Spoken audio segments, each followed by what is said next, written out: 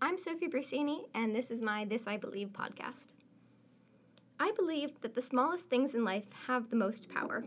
And trust me, as a person who's 5'1", I've been learning this lesson over and over again. However, the small actions in day-to-day life really can have an impact on anyone.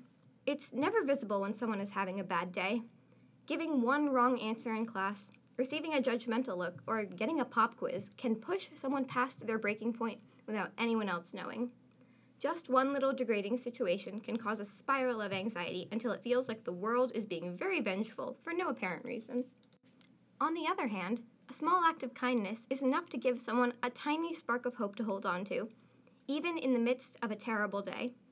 Often, when stress has been piling up for several hours, things will begin to seem worse than they really are. A smile from a stranger, a conversation with a friend, or even a compliment from a teacher can be enough to clear away the stress and ground one in reality.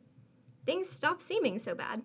Like an ember that grows into a raging fire, one act of kindness can change things for the better.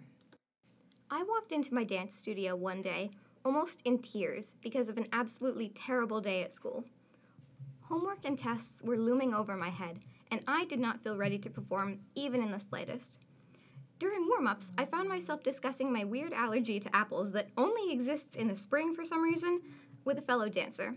He joked that he'd have to go into school the next day and report that his friend now officially has the strangest allergy of all time. The casual reference to me as a friend, not a classmate or a dancer, but a friend, touched me. Right away, I started feeling more at home in the studio and my stress just melted away. I walked into class despondent and walked out with confidence because of one kind word. It makes no difference whether it builds you up or breaks you down. The power of the smallest things in life cannot be overlooked. This I believe.